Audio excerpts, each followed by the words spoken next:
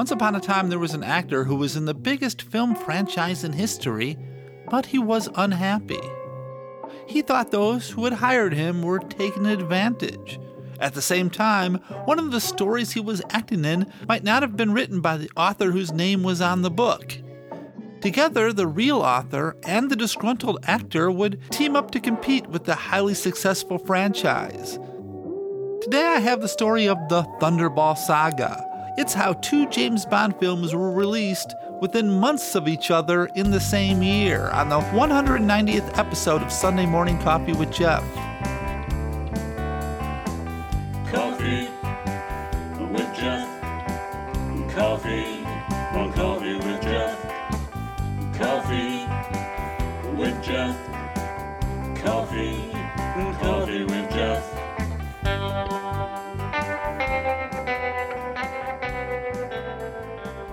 It's Sunday, it's time for coffee, and I am Jeff Kelly, your host and storyteller. I hope everybody is doing fantastic this morning. For those in the States, I hope you had a wonderful and joyous Thanksgiving weekend. Mine was really good except for the weather. It's cold and rainy and just blah outside, but I hope the weather by you is better than it is here. So, this is my second to last episode on the Psycon Network. It's been a great run. I'm sorry to see it end, but, it's time to move on. In 2 weeks, I'll have one last episode before shutting it down until next year. I'm going to use that time to regroup and figure out exactly what I want to do. Now, like I said, it's Thanksgiving weekend here in the United States. That's a time for families to get together, to have a feast, maybe watch a little football, then fall asleep on the couch. It's supposed to be a celebration of a time when the Pilgrims dined peacefully with the Native Americans back when the first settlers were arriving from Europe. I think that might be a story for another day. But because it's Thanksgiving weekend, I decided to do a story about James Bond. You see, this is one of those stories I already knew a lot about. I have a thing for, movie trivia and whatnot. And since it was going to be a busy weekend, I thought, it would be an easy one to tell. Don't get me wrong, it's an interesting story. That's why I know a lot about it already, but it didn't require a lot of research like some of my stories. Anyway, enough of my rambling. Why don't you go grab a hot cup of coffee, I already have mine, and get ready to hear the story of when 2 James Bond films were released in the year of 1983. Sean, can we begin by backtracking a bit and go over the old ground? Why did you stop playing Bond? Oh, backtracking. It's a long way back. Well, I stopped mainly because the films escalated, got longer and longer, became more and more difficult to legislate in time. They got more and more hardware, and the producers were frightfully greedy. There's something special about the James Bond franchise, don't you think? I mean, to last so long. Eon Productions, the company started by Harry Salzman and Albert R. Cubby Broccoli, began in 1962 with Dr. No, and continues to the present day with Cubby's daughter, Barbara, running the show. The latest Bond film was Spectre in 2015, with No Time to Die coming next year. That'll be the 25th Bond film in the franchise. There's been 6 actors to play the part of 007 in the series. The current Bond, of course, is Daniel Craig. Before him, Pierce Brosnan, Timothy Dalton, Roger Moore, George Lazenby, and the first, and some people still think the best, Sean Connery. Connery played Bond in 5 films between 1962 and 1967 before being replaced by George Lazenby. And then Connery returned for Diamonds Are Forever after Lazenby was let go. After Diamonds, Connery said that he would never play Bond again. But then in 1982, 2 Bond movies were released. The Roger Moore Eon production film Octopussy and the Sean Connery non-Eon production, Never Say Never Again. Yes, Connery was back playing James Bond. The man behind the film was named Kevin McClory, and this is the story of how that film came to be. You see, Never Say Never Again was based on the Ian Fleming book Thunderball. Thunderball was the 9th Bond book in the series, and was the book Salzman and Broccoli wanted to use for their first Bond movie. But there was a problem. The novel was involved in a court case, so instead, Dr. No became the first film. Ian Fleming was an author, journalist, and naval intelligence officer. In 1953, he published his first novel, Casino Royale. Casino Royale wasn't made by Eon Productions until the year 2016. This was due to the fact that the rights to the novel had been sold to CBS for an episode of the one-hour television adventure series Climax in 1954. In that version, the character was named Jimmy Bond and played by the fully American actor Barry Nelson. That's why the only other non-Eon Bond film was the comedy Casino Royale starring Peter Sellers, Orson Welles, and Woody Allen in 1967. Anyway, Ian Fleming always had his eye on films for his Bond character. In 1958, he began talking to a friend, Ivar Bryce, about the possibility of a Bond film. Bryce introduced Fleming to Kevin McClory, a young English writer and director. Fleming was attracted to McClory because he had written and directed a film called The Boy in the Bridge, and even though the film was poorly received, Fleming began working with McClory on a James Bond film project. The three of them, Fleming, Bryce, and McClory, ended up forming a company called Xanadu Productions. Throughout 1959, they worked on an original screenplay for a film. It went through many changes. It began with an airplane full of celebrities and a female lead called Fatima Blush. It went through many changes with titles such as Spectre, James Bond of the Secret Service, and Longitude 78 West. Eventually, Fleming became less and less interested in working with McClory and began spending less time working on the screenplay, so McClory brought in experienced British playwright and screenwriter Jack Whittingham to help. Whittingham had been writing in film since 1939, when he co-wrote the British comedy spy film Q-Planes. McClory and Whittingham eventually wrote a script they called Longitude 78 West and sent it to Fleming. Fleming liked what he read, but changed the name to Thunderball. No film was ever made of the new script, so Fleming went back to Goldeneye, his Jamaican estate, whose name would also be used for a later Bond film. By that time, he had written 8 Bond novels and was running short on ideas. So from January to March 1960, he adapted the Thunderball screenplay into his next book. In March 1961, the book was done and credited to Fleming alone. Before it was published, McClory had read an advanced copy and wasn't too happy. McClory and Whittingham immediately petitioned the High Court in London for an injunction to stop publication. A plagiarism case was heard on March 24, 1961. The decision was to allow the book to be published, but McClory was allowed to take other legal action. So on November of 1963, the case was heard at the Chancery Division of the High Court. By this time, Eon Productions had begun making their James Bond films, starting with Dr. No and then From Russia with Love. As I said, their first choice was Thunderball, but considering what was going on, that didn't happen. The proceedings lasted 3 weeks, and during that time, Fleming suffered a heart attack.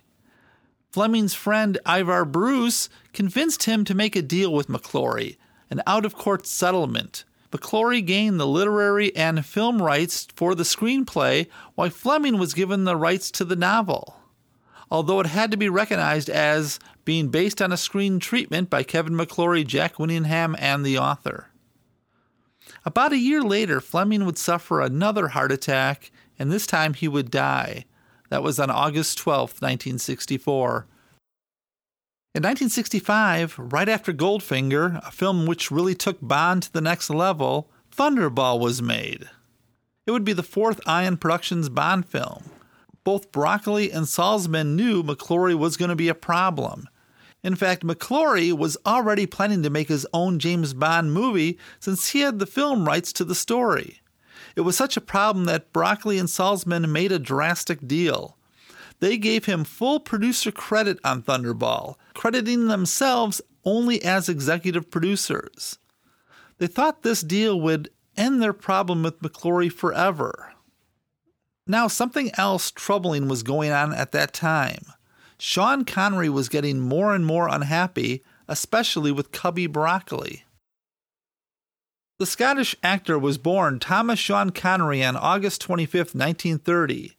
He had been in the Royal Navy. After being discharged from the Navy because of a duodenal ulcer, he took a number of jobs, including a lorry driver, a lifeguard, a laborer, and even an artist model for the Edinburgh College of Art.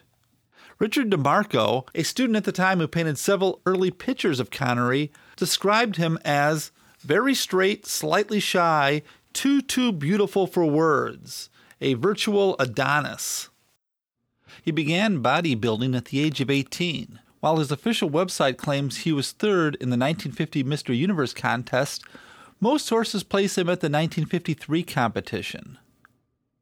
He stopped competing after he found out the Americans frequently beat him in competitions because of their sheer muscle size. For a while, he had an eye on becoming a professional footballer, but, as he later said, I realized that a top-class football player could be over the hill by the age of 30, and I was already 23. I decided to become an actor, and it turned out to be one of my more intelligent moves.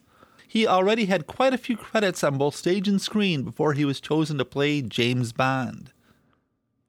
Now, the story goes that Hollywood had no interest in making Bond films as they were too British or too blatantly sexual. Harry Saltzman had spent every penny he had to buy up the rights to the James Bond books, but he didn't have the money to make the films. Cubby Broccoli wanted to make the movies, but didn't have the rights. So the two of them formed a company, Dane Jack, which holds the rights to films, and Eon Productions, which would produce them.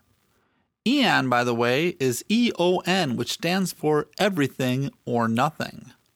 But for a while, they just couldn't convince a studio to produce their films, but eventually, United Artists came through. As I previously stated, Thunderball was their first choice for a film, but they settled on Dr. No due to the legal dispute. The first person they thought of to play Bond was Cary Grant, probably due to his role in Alfred Hitchcock's North by Northwest, but Grant would only agree to one film, so that wouldn't do. Next, they tried Richard Johnson, Patrick McGoohan, and even David Niven, but they all turned it down. Then they met the 30-year-old Sean Connery.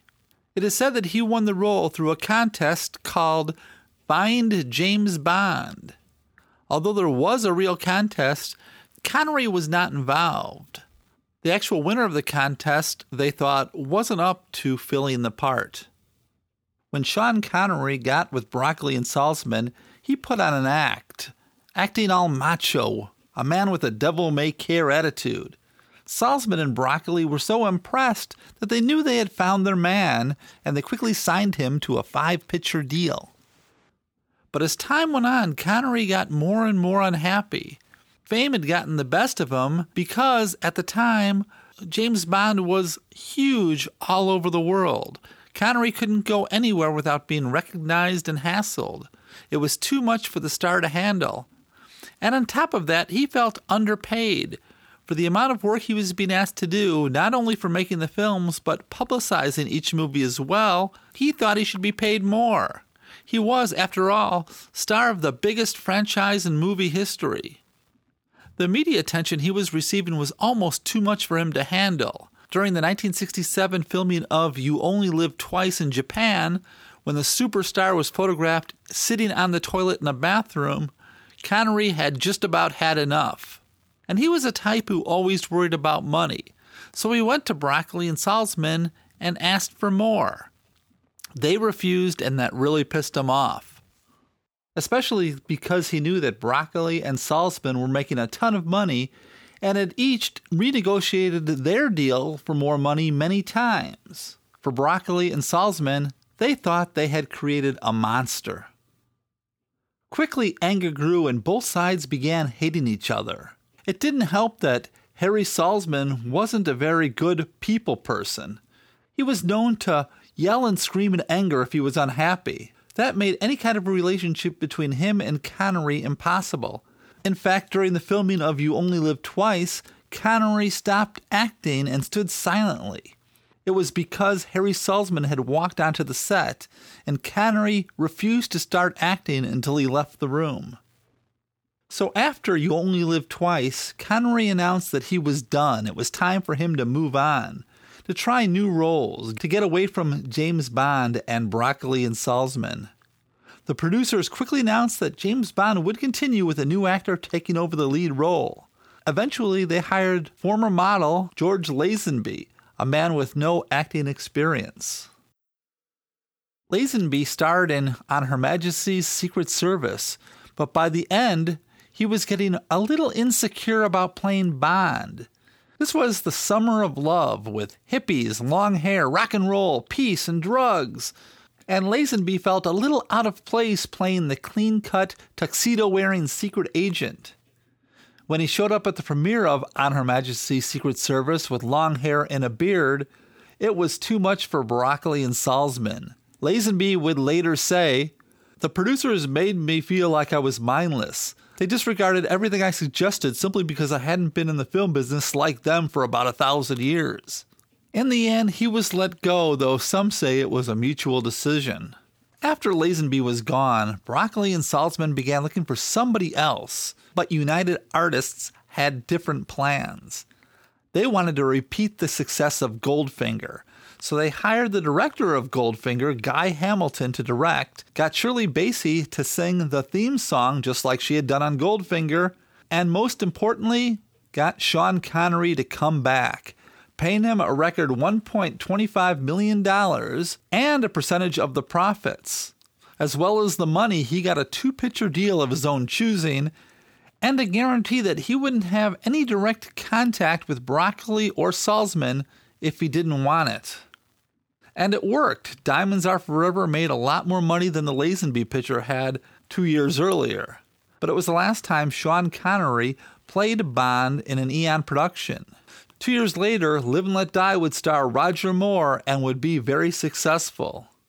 The film got great reviews, and it was the most profitable Bond film to date. Any fears that Broccoli, Salzman, or United Artists had of the franchise not surviving the loss of Connery were put to rest. But Kevin McClory was still around, and he still owned the rights to a Bond story.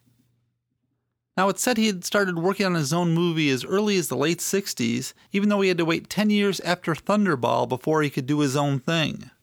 Along the way, Eon Productions did everything they could to block his progress.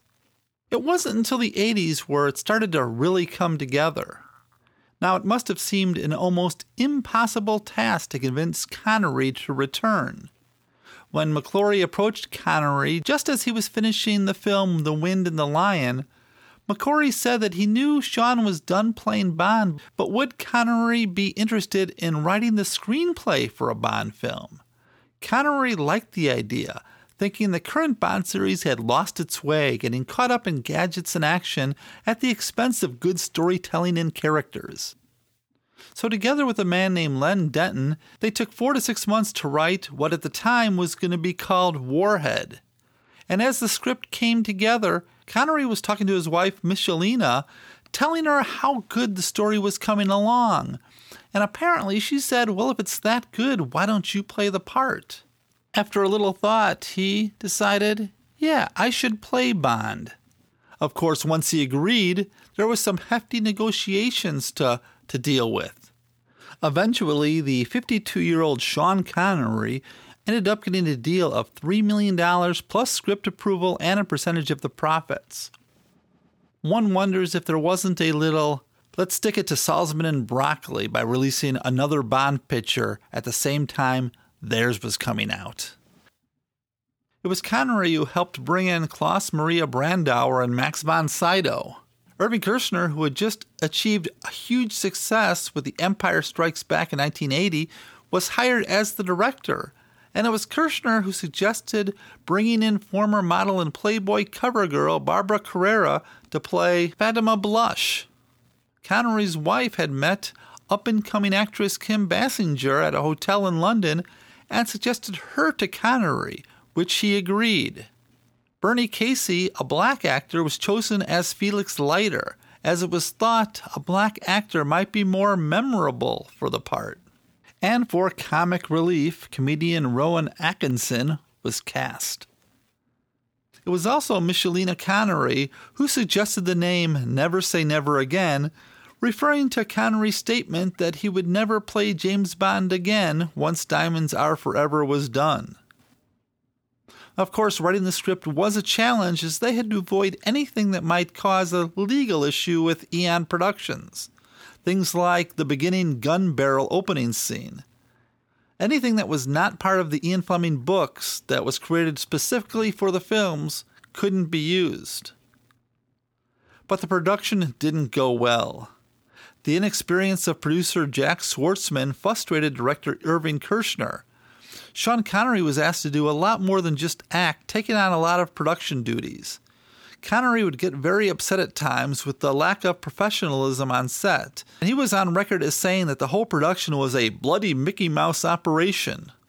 By the end of production, tensions were so high between Schwartzman and Connery, they wouldn't even talk to each other.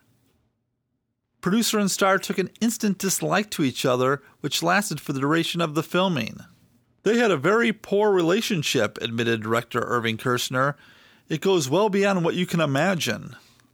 Barbara Carrera noticed this too. She said, Sean and the producer just didn't get along at all. They hated each other. A lot of people have commented that they thought Schwartzman was just afraid of Sean Connery. And Sean Connery would later say that the film wasn't as joyful as it should have been. Filming went over budget and shooting took a lot longer than expected, but on October 7th, 1983, the film was released, about 4 months after Eon Productions' Roger Moore film Octopussy. The movie got mostly good reviews. I remember liking it when I saw it in the theater, but I don't really think it holds up today. I remember at the time being really happy about the fact the film was going to play off the aging James Bond, but quickly that's dropped and we go into a more traditional James Bond story. And then there's the theme song, the one that just keeps repeating, Never Say Never Again. It's just, well, in this podcaster's opinion, bad. Never say never again. Never say never again. Never say never again. Now, the press tried to play it off as Bond versus Bond or Connery versus Moore. But in the end, Octopussy's box office gross was $187.5 million on a budget of $27.5 million, while Never Say Never Again's box office gross was $160 million on a budget of $36 million. Octopussy won, but not by all that much. By the way, for the record, the first Bond film, Dr. No, was made for about $1 million. In 2006, Kevin McClory was planning another Bond movie, again based on Thunderball.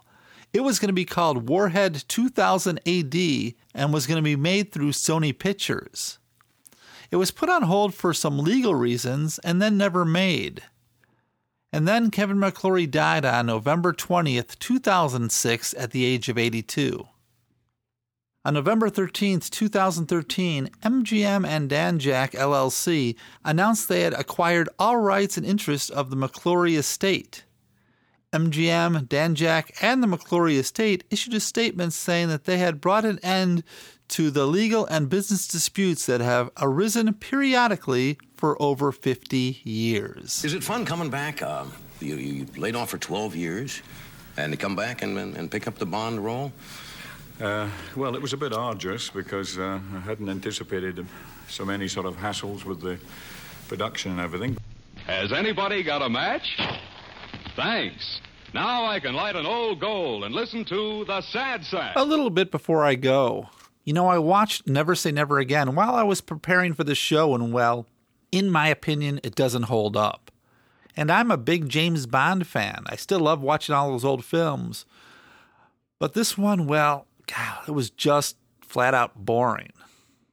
And the fact they replaced the Baccarat game with a video game, well, it's just crazy. Of course, the Roger Moore ones by this time were getting very silly as well. I just watched A View to a Kill recently. That's the one in which Christopher Walken wants to take over the computer microchip industry. And speaking of Bond, I was a big Timothy Dalton fan. A lot of people didn't like his two films. They tried to get away from the silliness of the Roger Moore films and take a more serious tone. It didn't go over all that well, but now it seems to be working for the Daniel Craig series, so maybe, the Timothy Dalton films were just a little ahead of their time. Anyway, how about the ending credits? I want to thank everybody who supported the Psychon Network for years. I won't tell you to go to our Patreon page since the network's shutting down, but I'm still available at coffeewithjeff@gmail.com for any reason. You can follow me on Twitter. My name on Twitter is Coffee with Jeff, all one word. And I have a Coffee with Jeff Facebook page that, hey, come over and join. That's where in 2020 you'll find out the future of Coffee with Jeff. If you want to support the show, why don't you go over to iTunes and leave a review or a few stars? That really helps. And all the sources that I used to write today's story can be found at Psychon's Coffee with Jeff page for this episode.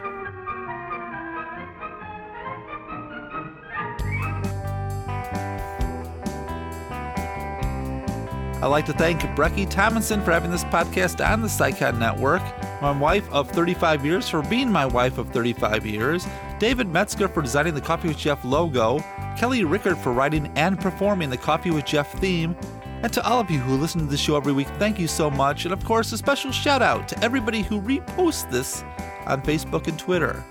You have a special place in my heart. I'll be back in 2 weeks. Thanks a lot. Bye. Coffee with Jeff. Coffee with Jeff. Coffee with Jeff. Coffee with Jeff. I once knew a man who used to drink his coffee black. He once tried it with some cream. Didn't like it, now he never looks back. Coffee with Jeff. Coffee with Jeff. Coffee with Jeff. Coffee with Jeff. Met a girl from Beantown. Jeff was always hanging around. She drank tea, but that was okay. She was the dawn of Jeff's new day. Coffee with Jeff.